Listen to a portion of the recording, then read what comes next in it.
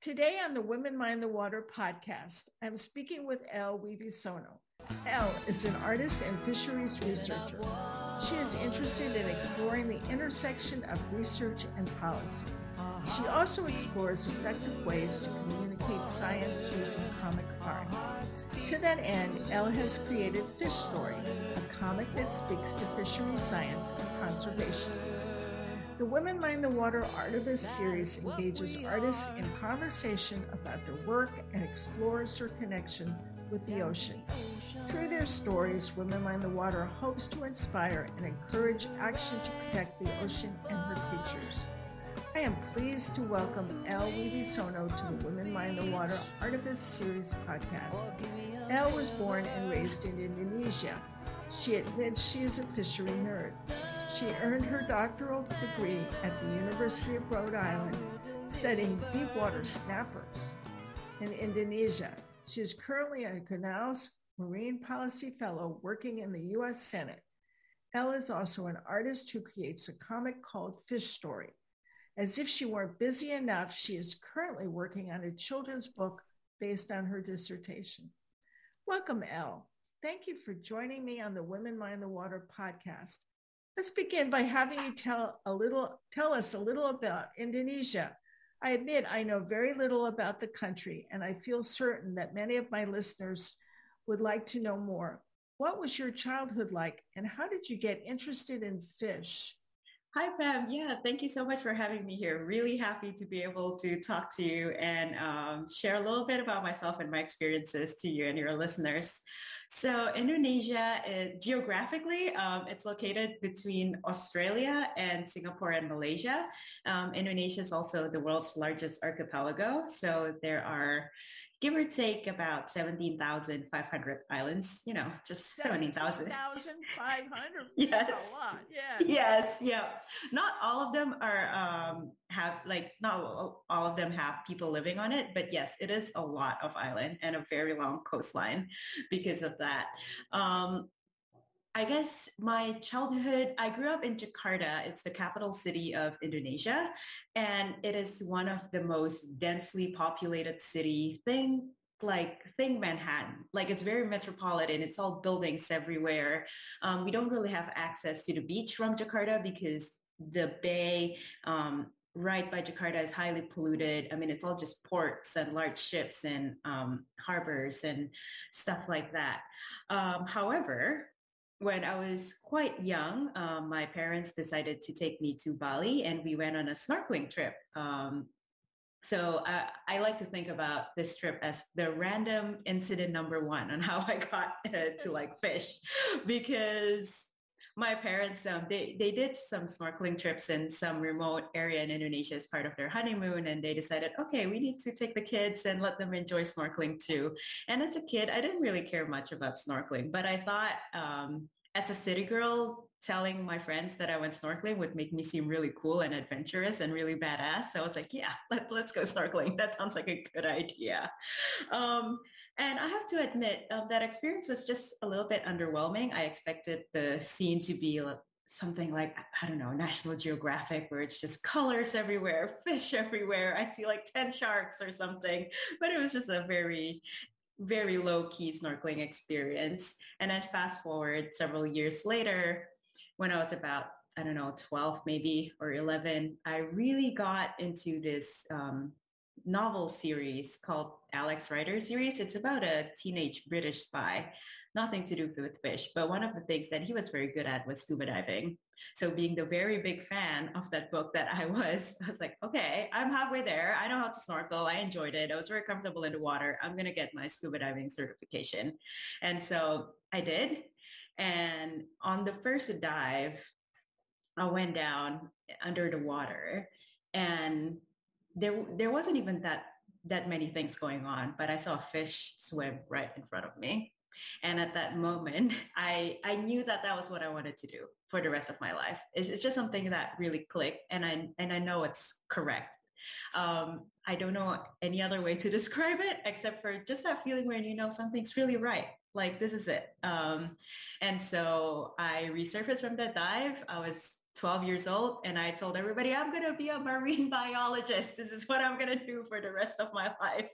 So that's what I would like to think as random incident number two. And that basically set me off on this path to become a fishery scientist, is just from seemingly unrelated things that I did when I was young. Okay, so how did you become interested in what you call deep water fisheries? And maybe you should begin by explaining what you mean by deep water fisheries. Yes, and I'm really glad that you asked that question, because even in scientific literature, there is different definitions of what deep water fisheries is. And the one that I specialize in is snappers and groupers that live between 50 to 500 meters. So it's a very specific range of the depth. And I got into the deep water fisheries through my first job at the Nature Conservancy in Indonesia. So one of the projects that they do is trying to see how sustainable the deep water fisheries is in Indonesia. And it's that particular snapper grouper fishery. And at that time, I knew that I really wanted to do something in marine conservation, but I was still a little bit soul searching, I guess. I wasn't sure like how I can make a difference in marine conservation. And when I learned about the program and I learned about the deep water fishery, as it turns out, Indonesia is the second largest snapper exporter in the world. U.S. is actually one of the largest importers of those snappers from Indonesia. And it just made sense to me to work in a field where you can almost directly touch people's decisions. Like most people, when they interact with the ocean, they interact through eating seafood. Not everybody has the chance to like go to the beach or to go scuba diving or to go snorkeling. But that touch point between almost everybody and the water is through fish. And so being in the field where Indonesia is like a big player by being like one of the largest snapper exporter in the world, I thought I could make a meaningful difference that way in marine conservation. So when you talk about snappers, I can't really think of the fish so much, but when you say grouper, aren't those really big fish? Yeah, like some of the groupers are bigger than me, basically, and they're also older than me when they get to that size. Sometimes I see a really big fish, and I'm like, wow, you're grandpa fish, you know? Some of them live really, really old, like 60 years old or even more. So what brought you to the U.S.? Graduate school brought me to the U.S. I got accepted to do my PhD at the University of Rhode Island. I packed my bags, left Bali, and ended up in Rhode Island. Now you're a CNOS Marine Policy Fellow. So what do you do as a fellow? So as a fellow, I am placed on the legislative branch of the government. So I work for the U.S. Senate, and I'm a part of the committee within the U.S. Senate. And basically, we deal with any bills or any policy that relates to fish or climate change or the ocean. So I write like reports and memos and read bills that's related to all of those topics. And it's been really, really fascinating. I had to do a very big pivot from learning about tropical fisheries to learning about all the other fisheries that are here and are really important in the United States. Since you're an artist, I'd like to know, how often are visuals actually used to assist in the policy decision-making aspect of the Senate? At least in the fishery world, surprisingly frequent. I mean, I think figures, diagrams, like images just convey some concepts a lot better than trying to describe it through words. So yeah, visuals I think are really important. Clean, concise, and clear visuals, I think like it's really good. Like when I see a really well-made figure or graph, I get very excited. I'm like, yes, that's great communication. So how long have you been creating comics? For almost a year now. I started Fish Story this year in January 2021, but I have been casually, I guess, on my own time drawing comics and learning how to make comics since, I don't know, for the past like 10, 15 years, basically. I even took comic lessons when I was in middle school. At some point, I thought I was going to be a comic book artist along that circuitous path. What's the inspiration for Fish Story? I guess it's more of a void than an inspiration. as a scientist, we write all of this peer review articles, we write reports, and for the most part, at least in the fishery world, everybody's just trying to make a difference. Like, how do we turn the science and make it meaningful to fishery management or make it meaningful to policymakers one way or another? And I think science communication has gained traction in the last several years. Like, scientists are really active on Twitter, on social media, and trying to make science more cool. But by and large, I feel like scientists, we are still talking to other scientists. Like, we see other researchers work and we're like, oh yeah, that's cool. Go you, you're so cool. But we're really not expanding that circle. Your general public who don't care about science, who don't care about fish, for the most part, is still not caring about it. And especially in this like very digital age, we are all competing for other people's time and other people's attention. We're, I guess, us, like the nerdy crowd, we're competing for like people to look at our research or our topic or our information when there are thousands, millions of like cute puppy photos on the internet. Like, how do you compete with that? So to fill in that gap, I guess to fill in that void, I created Fish Story. I'm hopeful that that I can make it work better and I can make it be even more wide-reaching in terms of audience. But yeah, it's a work in progress. Why don't you describe for the audience one of the images that you created? It is a scene of different different shades of red colored snappers in different shapes and patterns, just traveling like left and right all across the page. Like, some of them are carrying coffee cups or bags, and it's just a very busy scene. And basically what I wanted to convey is the diversity within that red colored snappers. One of the problem in the snapper fishery is that everything that's colored red is just called red snapper, when they're all very unique, they're all very different, and they all have different ways to be managed. Well, I'm glad you told me that they were doing coffee cups and bags, because I wondered what was on some of their fins there. And I see there's a little sign that says Mid-Ocean Depot. Oh, the crustacean depot. Yeah. So a lot of them. Crustacean. Okay. Yeah, a lot of them eat crustacean. So I thought it would be cute to set up like a little stall where they can get their crustacean, I guess. I don't know. I'm trying to convey like a really busy marketplace scene where it looks like kind of like Grand Central Station, except with a fish swimming here and there.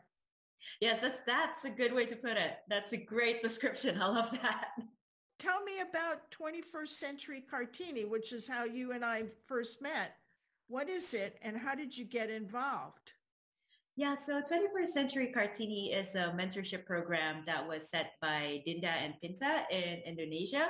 And it basically matches up some mentors with some female mentees who are in the ocean and marine science space. They are mainly fresh graduates. And I was part of the mentor in that program. And we actually got connected through my Fish Story platform. Dinda, I guess, must have seen some of the fish comics, and then she reached out to me if I wanted to be part of their mentorship program. And I think it's really, really great, because one of the biggest struggle that I had growing up in Indonesia and wanting to be in this field was the lack of mentorship. So when I heard of that idea that was pitched to me, I was like, yes, I am so in. Like, whatever you need, like whatever the time commitment is, like I will be a mentor. I'll do everything. Like, this is such a great need. What is your role with 21st Century Cartini? Sometimes we're just talking about things like being female and doing field work. Doing data collection in the field in rural Indonesia can be especially challenging for younger females. And there has not been a space where people can freely talk about it. Like, for instance, just things like you are in the middle of nowhere and there's no running water and you're on your period. Like, what do you do? You know, like just talking about very, very real problems like that has never been given the time or attention by, frankly, other people. Do you think that the average Indonesian knows more about fisheries than Americans? That is a very interesting question. And I thought long and hard about this particular question because My guess is maybe no. And here's the reason why. Because Indonesia's population is very densely, I guess, centered in the metropolitan areas, like cities like Jakarta or Surabaya. Almost everybody lives in Java Island. And while people who live in fishing villages and the coastal communities probably know more about the ocean and more about fish than your average American, I mean, heck, they probably know more about fish than I do, since that's their life and blood. They live there. Right. Yeah, like they're the masters of it. But really, like compared to the overall total population of Indonesia, there's not that much of them. Most people are city people like me when I was growing up who know nothing about the ocean. And I think that's one of the things that is quite troubling to me. And it's quite sad because our history, like our cultural legacy is seafarers, yet we're so disconnected with that. If you were to create one comic that spoke to the most critical issue facing the ocean, let's say in Indonesia, what would the comic look like? It's hard to pinpoint just one largest issue because everything is so interconnected. But thinking about where I grew up, like Indonesia, the issue of just marine pollution and marine debris, everything that's going into the ocean from the big cities, it's a very large problem. And yes, it is going to be a pretty depressing comic. All the pictures will be quite sad, but at the same time, hopefully, given the trajectory of how things are going right now, it could end on a somewhat optimistic note that change is coming. Before we close, I'd like to ask if you'd offer some key things that people can do to make a positive difference for the ocean. As a fishery scientist, I'm going to go from the fish and seafood angle. All right. So know what you're eating. Like know where it's coming from, what kind of fish you're eating, and just do a quick Google search. Like, is this particular fish that I'm about to buy or eat, is it sustainable and is it sustainably sourced? Well, Elle, I am sincerely grateful to you for making the time to be on the Women Mind the Water podcast. It has been great to talk with you. It was someone who has great insight into the ocean. So appreciative of being here. I'd like to remind listeners that I've been speaking with Elle Wibisona for the Women Mind the Water podcast series. The series can be viewed on womenmindthewater.com. An audio version of this podcast is available on the Women Mind the Water website, on iTunes, and also on Spotify, Stitcher, and Google Podcasts. Women Mind the Water is grateful to Jane Rice for the song Women of Water.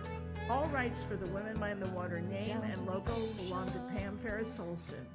This is Pam Ferris Olson.